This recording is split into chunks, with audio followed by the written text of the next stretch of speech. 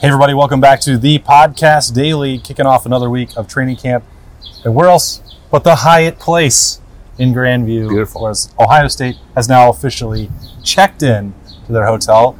Easily the most bizarre tradition for the Ohio State beat is showing up to watch these gentlemen park in this garage over to my right, walk up to the front desk. Some dress up, some make conversation, some wish we weren't here. Most wish we weren't here. Most wish we weren't here. Some lean into it, some don't. We're going to lean into it and evaluate the best appearances from Hotel Check-In Day 2022. Oh, that's Bill Landis and Jeremy Birmingham. Yeah. I'm Austin Ward, by the way. He's so frazzled by what we've seen here over the last 2 hours. Yeah, I forgot my own name. Everybody kind of takes this day from a different perspective, right? There's some guys, the walk-ons always seem to love this day because it's one of the few times all the cameras are pointed at them. Paris Johnson did a nice job today showing up with a Dwayne Haskins memorial shirt on, essentially. That's pretty cool to see. And then you have others. Lloyd McFarquhar, I'm not entirely sure what he was wearing. He was wearing a head-to-toe Winnie the Pooh sweatsuit. Yeah, I thought it was a Winnie the Pooh. I wasn't sure if it was Winnie the Pooh or Pokemon or something, but it was definitely weird. I think it was Winnie the Pooh. It was certainly Winnie the Pooh. And it's quite hot out here, so that's a bold choice. Those are your favorites? Those are the ones that stood out to me the most. C.J. Stroud was wearing a Jamison Williams sweatshirt in full Alabama uniform, which was sort of weird. But who are we to judge? You don't want to wear Detroit Lions gear. Why not? He knows how to get the people talking. Honolulu Blue, baby. Is that what they call it? Toby Wilson wore a dynamite suit.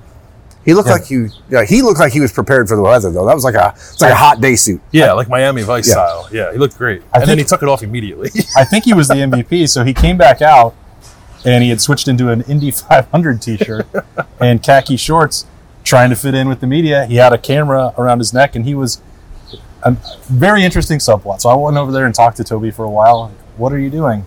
You fit in very well with us. That's probably not something you should aspire to. No, certainly not. He needed to take a picture of Luke Whippler's arrival. And Luke had I'm not sure of the brand, Lemon Perfect. Lemon Perfect. Yeah. I'm not familiar with it, but now I will be, and many other people will be, because of this great product placement. He was just carrying it right there on the side, very label out, and that was Toby's job. Make sure that you get a photo of Luke Whippler making that money. This was the first NIL check-in, or I guess maybe last year it could have been too, but yeah, there was some brand placement going on. Frankly, brands that I don't think any of us have ever heard of, but brands nonetheless. Although Taraja Mitchell did have his own personal clothing line, which is quite the flex to just wear stuff that you designed to Camp Move-In Day. That's right. But Denzel Burke and Travion Henderson were repping some company that you were Googling and trying to figure out what it was. Kane, yeah, I couldn't find an Whoever answer. you are, Kane, we are on your side. Kane, I think we're just going to try and help you out for the future. Let's be more specific, not just a white t-shirt with the words Kane on it, because that, to me, resonates with fire and brimstone. That's right. And hellfire and the Brothers of Destruction. And I don't think that that's what you were going for. So let's maybe put a phone number on there or a website. Let's let the people understand what on Kane the back. is. By the way, Kane is a company that specializes. Yeah, so I'm very confused because then I still Googled you and I couldn't find out what you do. And I know if you're getting in business with Travion Henderson and Denzel Burke, it's got to be some business and not WWE Hall of Famers. They do choke slams and tombstone power drivers. Okay, well, let's get a death match going later on. This entire day feels like a death match. It was a death match. It was hot. But, we're looking ahead, right? Okay, we're heading off into the future.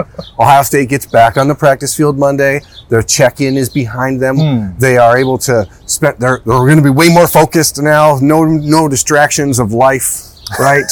They're here. They're like ready to go. What does Monday bring to the practice field for practice number 4, right? Number 4. Practice number 4 of the fall camp season brings pads. Yeah, and this is when it's real, A, because of pads, and then B, it's Monday, Tuesday, Wednesday, Thursday, Friday, Saturday. This is the grind of camp now officially starts. You get through the first couple days of acclimation. Hey, it's fun. You have helmets on, not much else, just running around, and those days are a little bit more feel good. Now you're getting into, okay. There's Luke right now. We should ask him what Lemon Perfect is. Luke, what's Lemon Perfect? Yeah, come over real quick. No big deal. This is we'll come give them their money's worth over here. Of course, yeah. You walked in, you had the label perfectly pointed out. Yes, of course. No, listen, it's marketing 101 Yeah, right there. okay. No, it's a company out of Atlanta that I have an deal with, and they're a water-based company with lemon perfect. There's a perfect squeeze of lemon in each bottle, and it's a flavored water, really. So I think it's really delicious, actually. I think I have a case in my room already that I'm going to bring up, so I'm going to be drinking it all camp to keep me hydrated. So, yeah, no, it's a great company. It's actually right over in Giant Eagle, right here on 3rd Street. If you're around Columbus area and want to stop by your stores, Kroger's, they all got it in stock. You're so good at this. You're pretty good at this, man. I think you figured it out more than anybody else. Listen, I'm trying out here. Listen, I don't play sexy position, so I got to make my money where I can. So, yeah, that's it. No, all right. Well, get us a case so we can try it on the show. If you got any pictures, please send them to me. We do. And we saw your personal photographer, Toby Wilson. So yes, no, I tried. Yeah. He got some work. He's a rook. Yeah, okay. He has some work to do on the camera. Well, Bermhead, I think he's got you covered. Great, So appreciate it. Thanks. Thanks. All right, take it easy. Luke Whippler. So we're learning so many things on this episode of the Podcast Daily that we're learning what Winnie the Pooh is. We're learning what Lemon Perfect is. You didn't know what Winnie the Pooh I didn't. was? I never heard of it before. Okay. No, but so we're talking about back to real grind football, right? Yeah. The week ahead. This is what Ryan Day said on Thursday was by the end of this week, they have to kind of have an idea of how good of a football team they are. Do you think that's possible? Yeah, I do. Especially with the scrimmage on Saturday. And I think maybe that might pertain more to defense. I think it's across the roster, but think about the way that people talk about this defense. It's always felt more about like feel and mentality and like sort of how they show up on the field more so than this whatever scheme Jim Knowles decides to throw out there. And like you can't really understand that until you start playing real football. And to this point, they've not played real football. So when they get the pads on and they live scrimmage, and I think, do you know exactly what you are by Saturday? Probably not, but I think you have a good idea because you better because you only got 2 more weeks after that point. Yeah, I feel like coaches more than any, and we'll hear from Ryan Day on Thursday about this. I think the way Ohio State's staff views this is that this continuation from spring, that by the time you get to that first scrimmage, you're pretty much already done dealing with any position battles. It seems like it's too quick, but I think that's almost the way that Ohio State approaches this. By the time you get to the next one, maybe you're working on Notre Dame specific stuff in that game, in that scrimmage. You're going to pull out probably C.J. Stroud and Travion Henderson and not put them at risk in those scrimmages. By the middle of camp, you're already starting to think about maintenance in September 3rd at that point.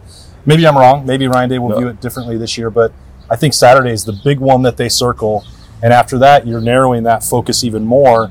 As you say, that the toughness and all that stuff's going to continue on. You still have to do it day after day, but to go hit each other and tackle each other, probably the most important scrimmage that they will have is Saturday to go live, and then the rest of them, you probably don't want to see the full 110, cracking each other's heads at that point. It's also, I think, super important that you get the depth chart, the battles figured out by the end of this week because it's a brand new defense and there is all this other stuff that needs to be learned and like really drilled down into these players. And I think one of the things we ran into the last couple of years with the Ohio State defense was they always just seemed so confused. And I don't know if it was because they didn't know who was going to be playing that week. I don't know if it was because they didn't have any real identity as far as what they were doing defensively, but they always just seemed to be completely lost on the field. So do you know what I'm talking about? How many times last year you'd see guys looking over the sideline going like... Well, I think to kind of go off Austin's point, like if they were playing, if the schedule was reshuffled and they were playing at Toledo or Arkansas State. Excuse me, let's not... I'm sorry, Arkansas State. Watch it, pal. Arkansas State. TOL.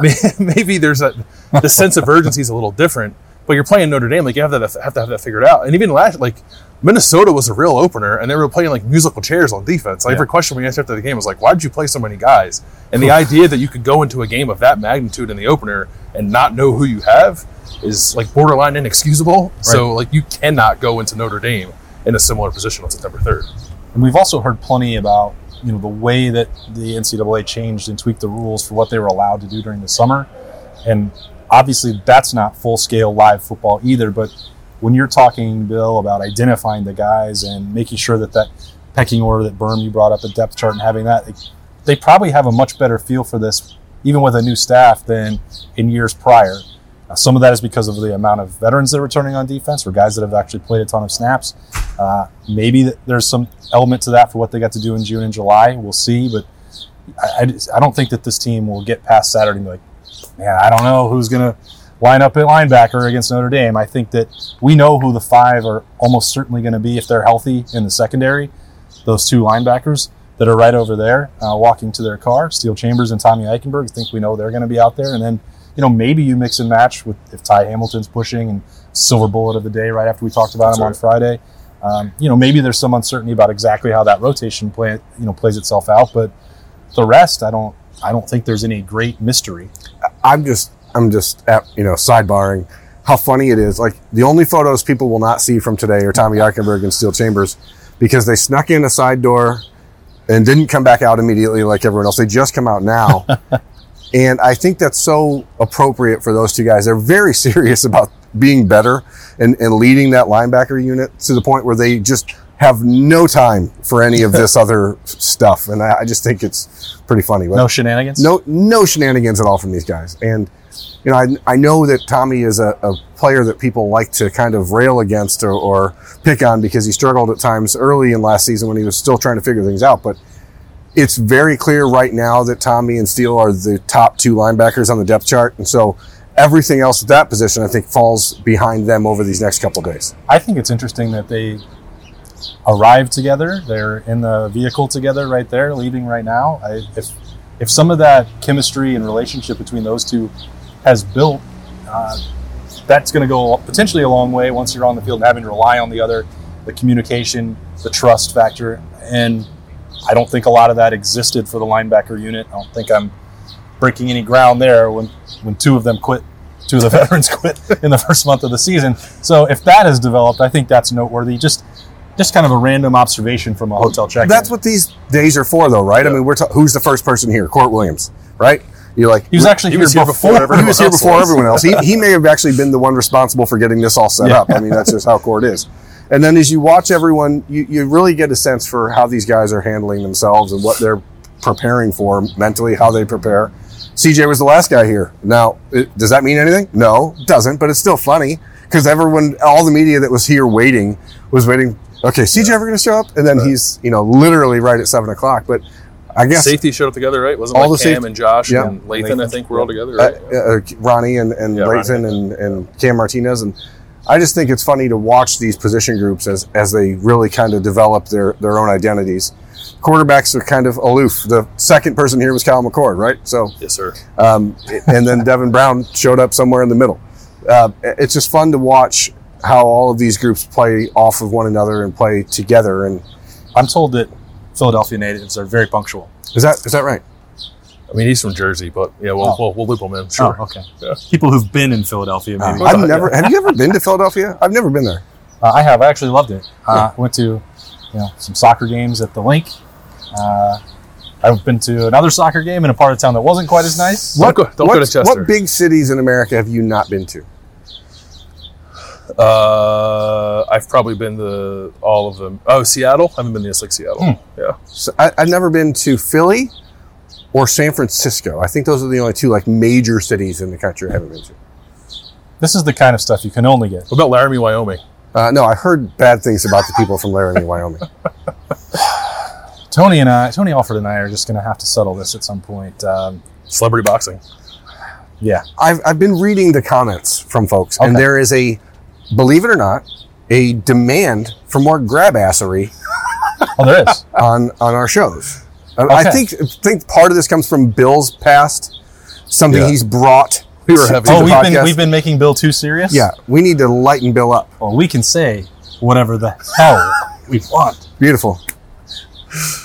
I go to no comment. I don't know. I just think I want to make sure that people know we're here to have a party, right? We're here to have a good time. Well, you said you didn't know who Winnie the Pooh was. Is that not lighthearted enough? No, I've never heard of Winnie the Pooh. You're just lying now to people. Please join us. Hey, Parker Fleming. He tried to sneak in a girl to hotel check-in. We are. No, we're not. This is recorded.